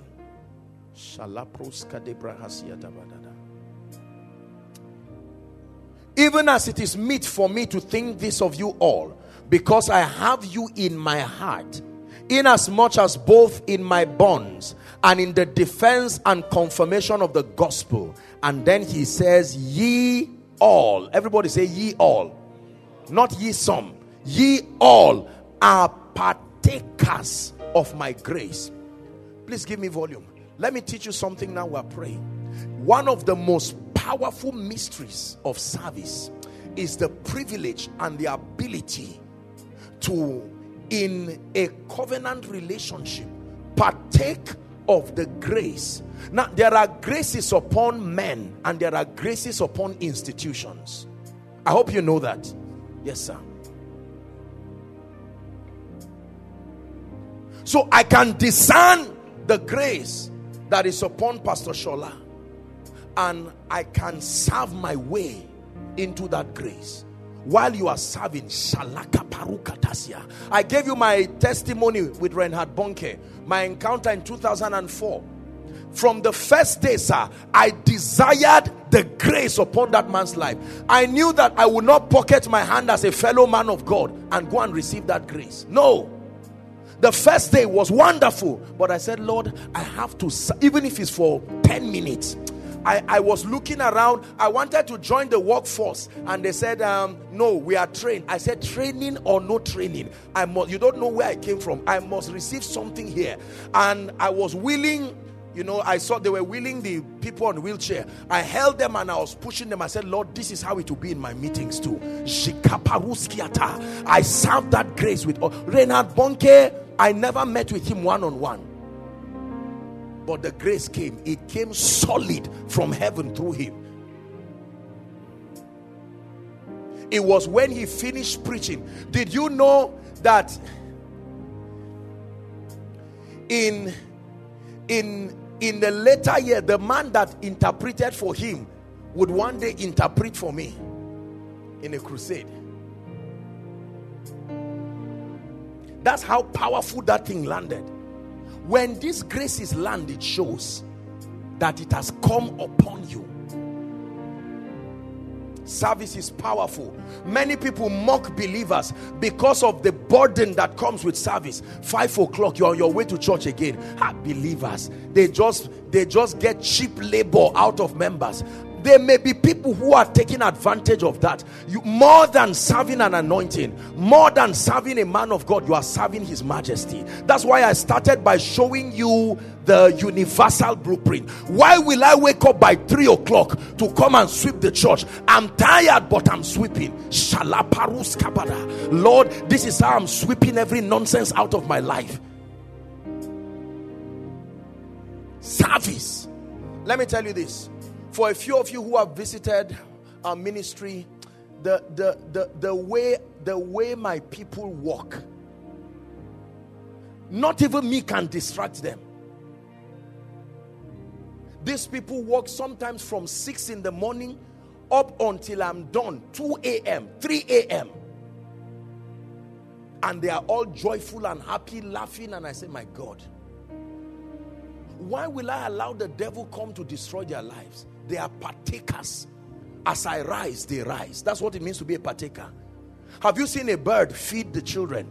The bird labors and gets the food, and then they just open their mouth joyfully. There are battles you don't need to fight. Your service should have conquered it for you already.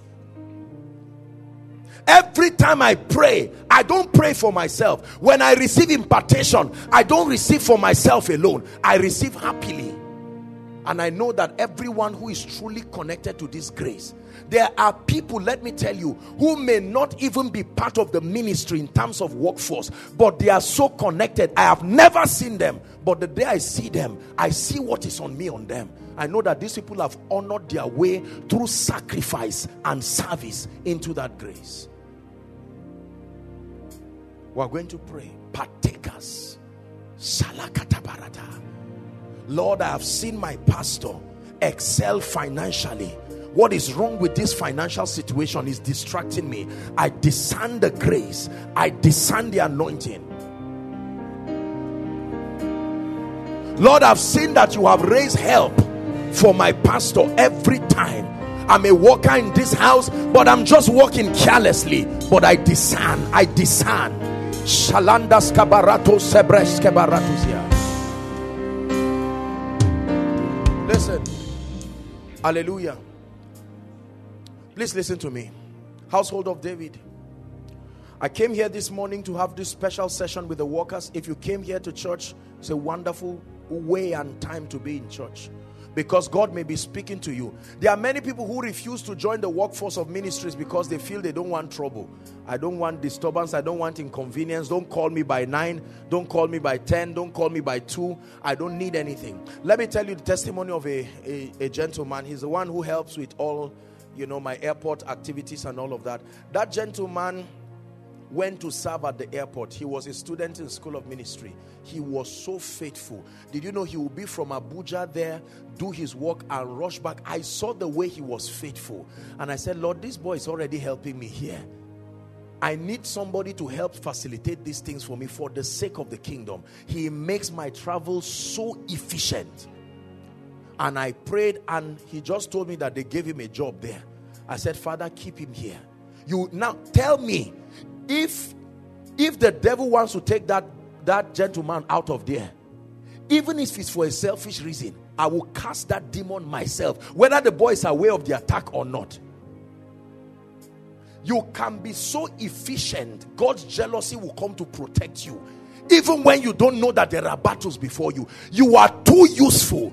It is these people that he suffered no man to do them wrong. He reproved kings for their sake, saying, touch not mine anointed, not my man of God.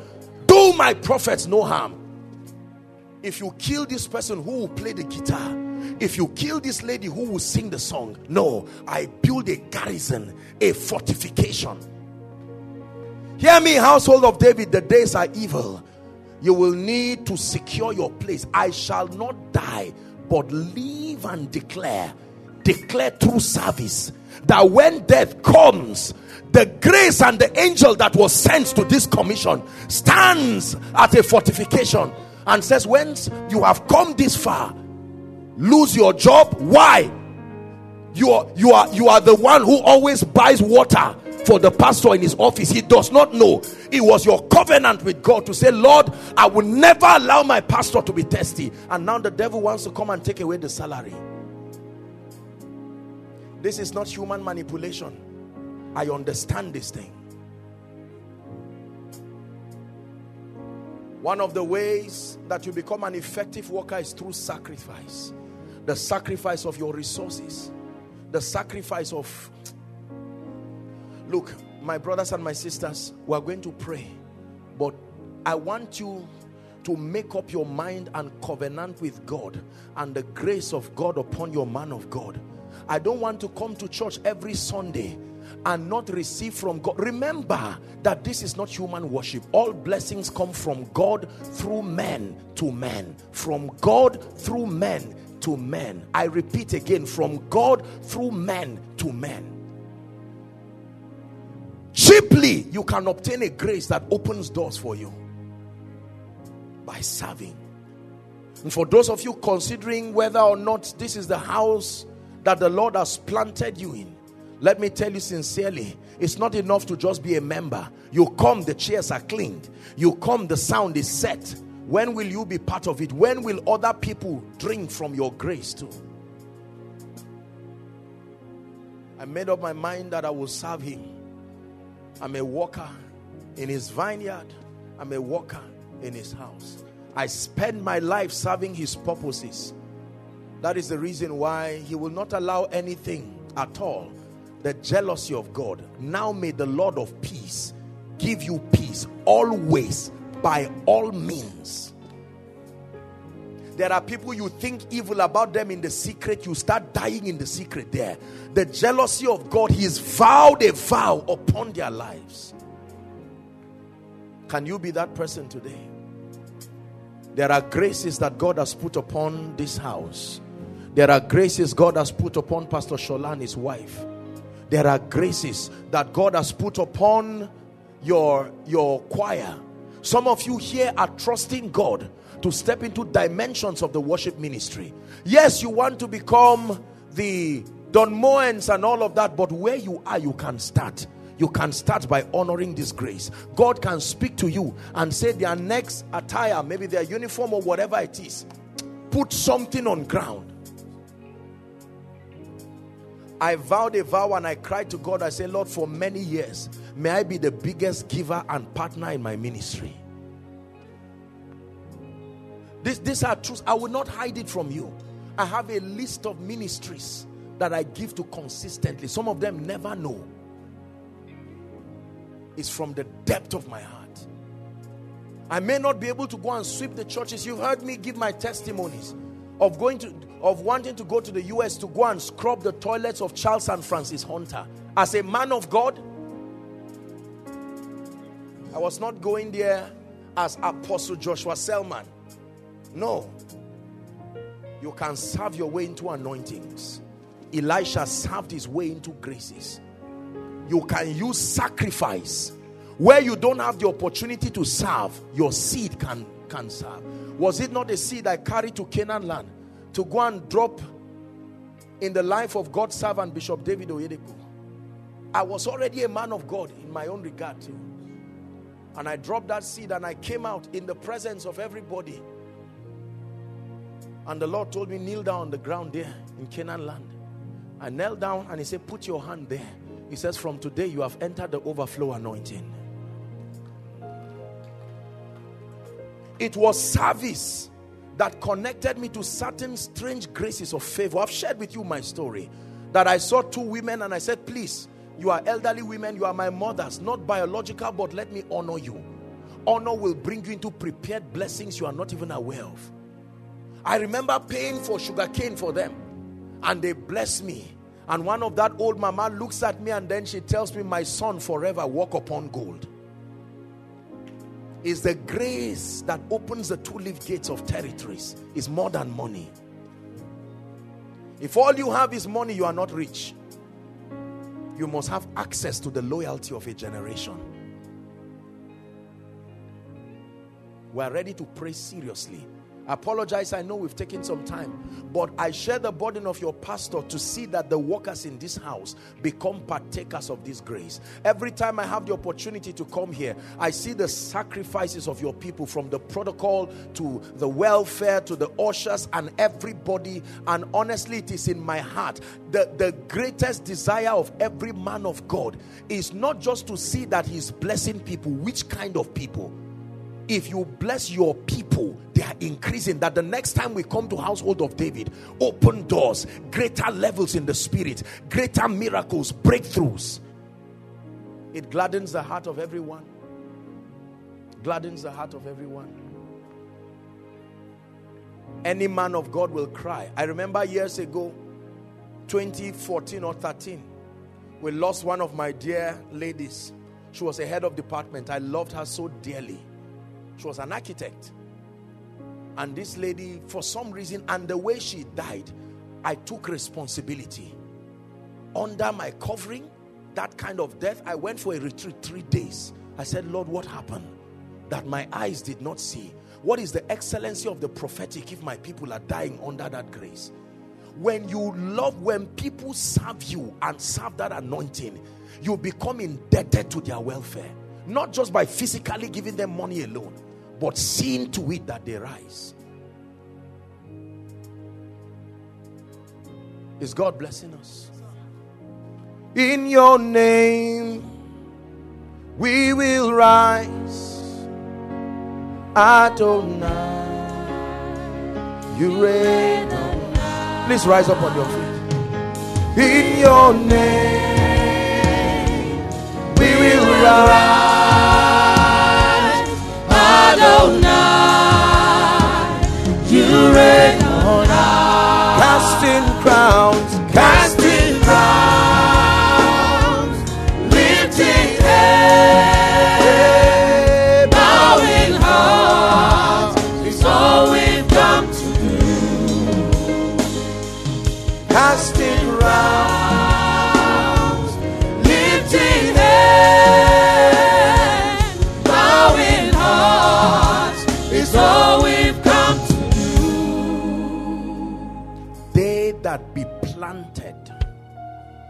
In household of David, they shall flourish. In the courts of our God, the Bible declares that in old age they will be fat and flourishing.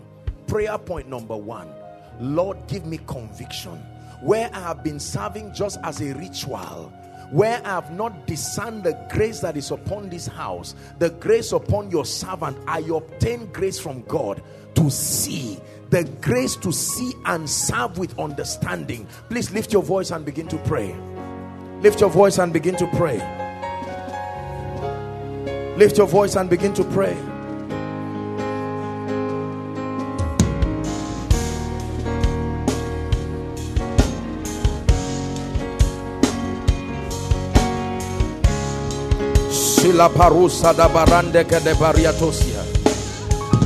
Please lift your voice and begin to pray.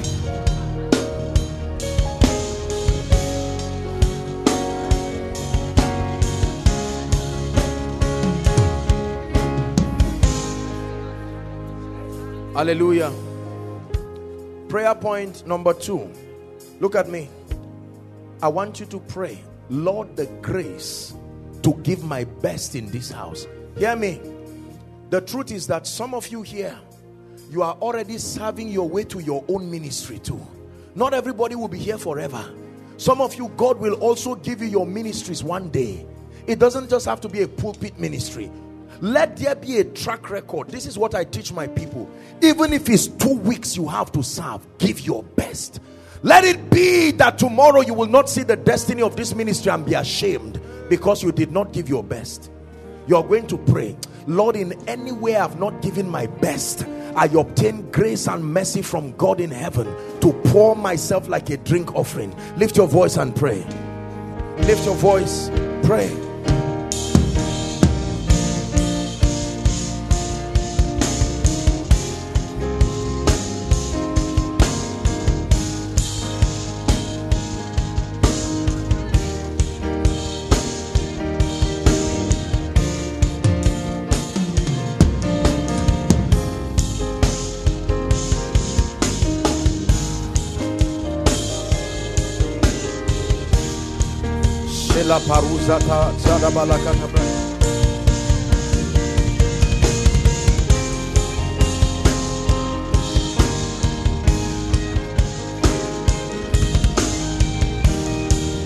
Hallelujah. Praise the Lord. Number 3, please look at me. One of the ways we serve in the house of God is to serve with our gifts. When Jesus was born, 3 men came, the Magi. The Bible says they came with gifts to serve His Majesty. They came with gifts of gold. They came with gifts of frankincense. They came with gifts of myrrh. Your gift may be your connection to government. You can serve the house with that access. For some of you, your gift may be artistry. There is something you can do in the house of God. For some of you, your gift may be in the area of music. God has given me that grace. Some of you have certifications that are useful to be used in the house of God. Some of you is the gift and the grace of the blessings of God upon your life. Some of you is the gift of access. I was touched when Pastor Shola shared with me about a dear woman of God in this church one time, that the Mercy Conference and billboards, she just collected the soft copy and broadcasted it in the billboards. Service. I remember the first time I came to this church, remember when he sold an attire. It was amazing what he did for me, because he didn't even measure me. He just looked at me and went and sold it, and it fitted me. I said, who is this man? I was so blessed. I prayed for him from the depth of my heart. How many people continue to rust away their gifts in the house of God? Don't you know that service in the house of God gives you an opportunity for expression and development? There is a place for you if you are serious. Some of you, God has blessed you with the grace for intellect. The secretariat is waiting for you. You can honor your way and become serious. Some of you, God has granted you grace for children. They will cry when everybody is talking to them except you. It's a grace. Hallelujah. Lord, what is it that I can do in this house? What is my contribution? How can I lift up the hands of the man of God so that the purposes of God committed to this ministry will begin to rise and thrive? Lift your voice and pray. And as you pray, expect God to speak.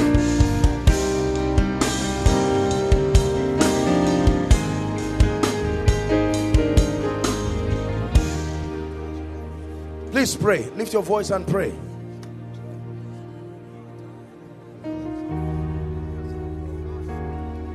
Please pray. Pray from the depth of your heart.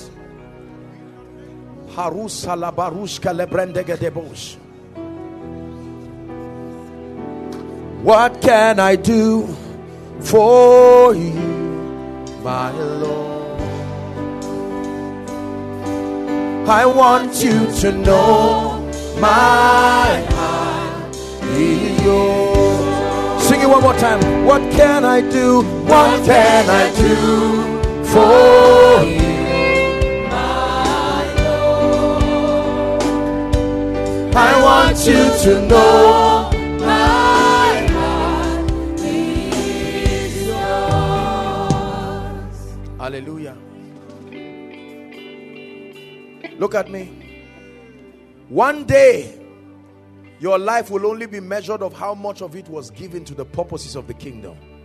When you stand before His Majesty, ladies and gentlemen, you will not be asked how well you educated yourself, as important as that is. A day will come when I stand before His Majesty. It will only be that which was recorded on account of my service for Him. That we stand before Him proud. We stand before Him happy. And He said, Lord, I did my best. I am a life that was changed because of your service. Thank you for giving to the Lord. I am so glad you came. If you are in the evangelism department, Lord, fresh fire. They may laugh at us, but we will win souls. We will see to it that there will be no Sunday that there is no soul coming to Jesus. You are in the prayer department, I will pray. In the rain, you are in the music team, Lord, I will rehearse. No matter, I will never be offended by my music directors. I give my best. You are in the finance department, I will not only count money, I will sow into it. I'd like you to pray. I don't know what unique office you occupy in this church and what department, but lift your voice and say, Lord, the grace to give my best. The grace to give my best. We're rounding up. The grace to give my best. The grace to give my best. The grace to give my best. While you are praying, may I request Pastor Sholan, his dear wife, please come. The grace to give my best. Someone is praying.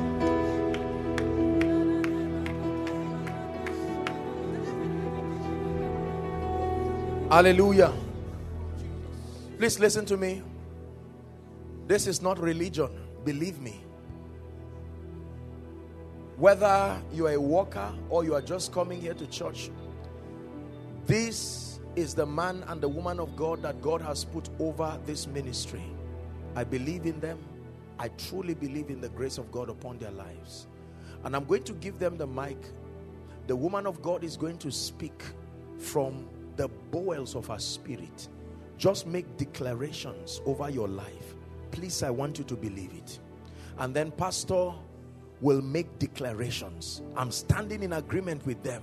This morning we are the threefold cord that cannot be easily broken. And while they are speaking, please believe and insist that this week you must return. I know there is a miracle service in the night, but that some of you, even before evening, that Lord, I have served your purposes, but it's time for I need to shift to another dimension. Hallelujah. Please believe it from the depth of your heart. Thank you, Jesus. Thank you, Jesus. Lord, we bless you. We give you praise. We bless you. We give you praise. We bless you. We give you praise. The grace that makes for ease, The grace that opens doors is released in the name of Jesus. The grace that makes for his, the grace that makes one to stand before kings is released in the name of Jesus. Unusual favor, unusual favor, favor with strategic people in high places. That grace is released in the name of Jesus. The grace that is upon the household of David that makes us to stand before kings is released upon every one member, every grass in the field, every one member, every one child, every one woman, every one man, in the name of Jesus, that we stand and doors open of their own accord. In the name of Jesus, that we speak and the Lord backs. In the name of Jesus, that we receive favor in places that matter. In the name of Jesus. Oh, thank you, Jesus. Before I pray or make the declaration as led by the man of God, I saw something when he was ministering. The Lord revealed to me. He brought Apostle here again. During the annual conference, the blessing of the Lord came down, but many did not receive. Between the annual conference and now, so many under the sound of my voice should have been rapidly multiplied. What the Lord is saying is that I brought my servant again to show you the reason. There is always a reason. The way has been cleared this morning. The Lord has just revealed to us where He wants us to stand for us to be a partaker of the blessing. Please, when this meeting ends, before evening, do exactly what the apostle said. Let the Lord find out from the Lord, what do I need to do? So many people, there is a call this morning, as it was minister, I sensed it. The Lord saying that you have stood afar off for too long. Join right now. You have been a member, you come around, but you are not in any units. You are not in any department. For this cause, I'll break protocol on your behalf, and I will say, anybody willing today can, though you will go through the training, but you can join any department that you want to. And as you join, they will take you through the training. But you can join any department you want to. Because of what had just happened this morning, I don't want to put barrier before anybody obeying the Spirit of God. Thank you, Lord Jesus. I begin by decreeing and speaking over everyone the blessing of Jacob over Joseph. Jacob said in Genesis 49, and I say to you, Joseph is a fruitful bow. Household of David and all of you listening to me this morning, you are a fruitful bow. A fruitful bow by the well whose branches leap over the wall. He said the archers have shot at him, they have hated him, but his bow remains strong. And the arms of your strength are made strong by God of Jacob. By your God who helps you and the Almighty who blesses you. In the name of Jesus, you have the blessing of the heaven above. You have the blessing of the earth beneath. You have the blessing of the breast and of the womb. And the blessing of your life is more than that of your progenitors. You are like a well-watered garden. Like aloes planted by the Lord. Like cedar planted by the riverside. Your seed is in many waters. And you pour your water from buckets. May the Lord cause His face to shine on you. In the name of Jesus Christ. Instead of shame, you receive double portion. You walk in greater anointing, greater grace, greater blessing. In the name of Jesus Christ. Arise from this place today and shine. For your light is come. And the glory of the Lord is risen upon you.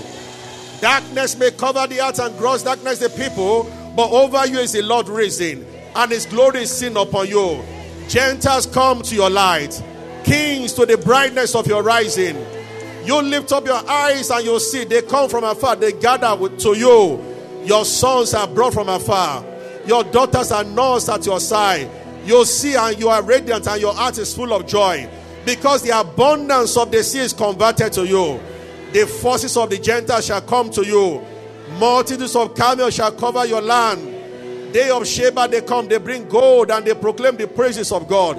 All the flocks of Kedar and the rams of Nabai come with acceptance on your altar.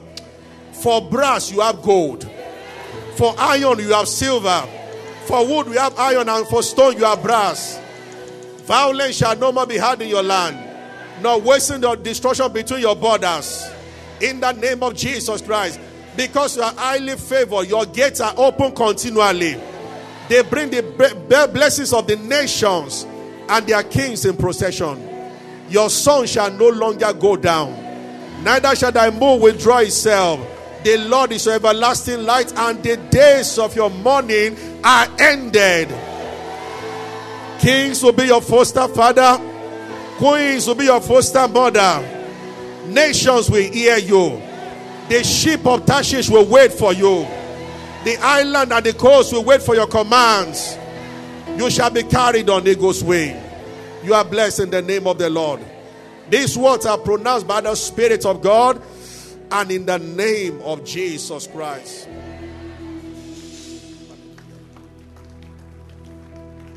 Praise the Lord. Praise the Lord. Just one declaration. I believe in the favor of God. I truly believe in the favor of God. The Bible says, and Uzziah prospered because he was marvelously helped. No man can become anything of value until God helps you. God can pick you from any dungeon and give you a face that the whole globe will honor. I stand in agreement with Pastor Shola and his dear wife, and in Jesus' name I speak over your life, household of David, especially the workforce.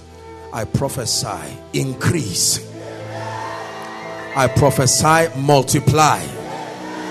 In the name of Jesus Christ, I decree and declare be global. In the name of Jesus, everything that represents shame and reproach, I stand in partnership with the grace upon your pastor, and I declare it is rolled like a curtain from your life.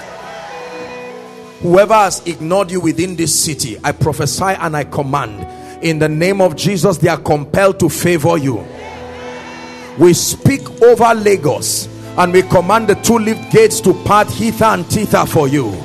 In the name of Jesus, may God raise strangers who do not know you to bless you. May God raise strangers to honor you. In the name of Jesus. And I pray for you, as God lifts your pastor, may you rise too. As God honors him, may it speak in your life.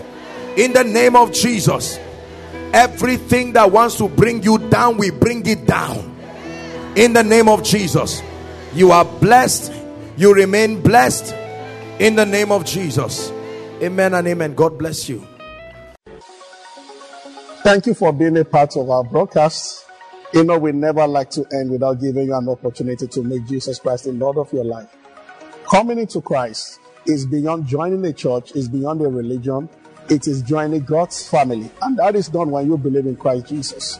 So I just want to lead you right away now. If you want to give your heart to Christ, just say after me, say, Lord Jesus, I believe that you died and rose again, and that you paid for my sins. I accept you as my Lord and my Savior, and from today I belong to you. If you have said those words, will be late, you are born again, you are part of God's family right now. You can go ahead and rejoice about it. God bless you. We love you. Stay blessed.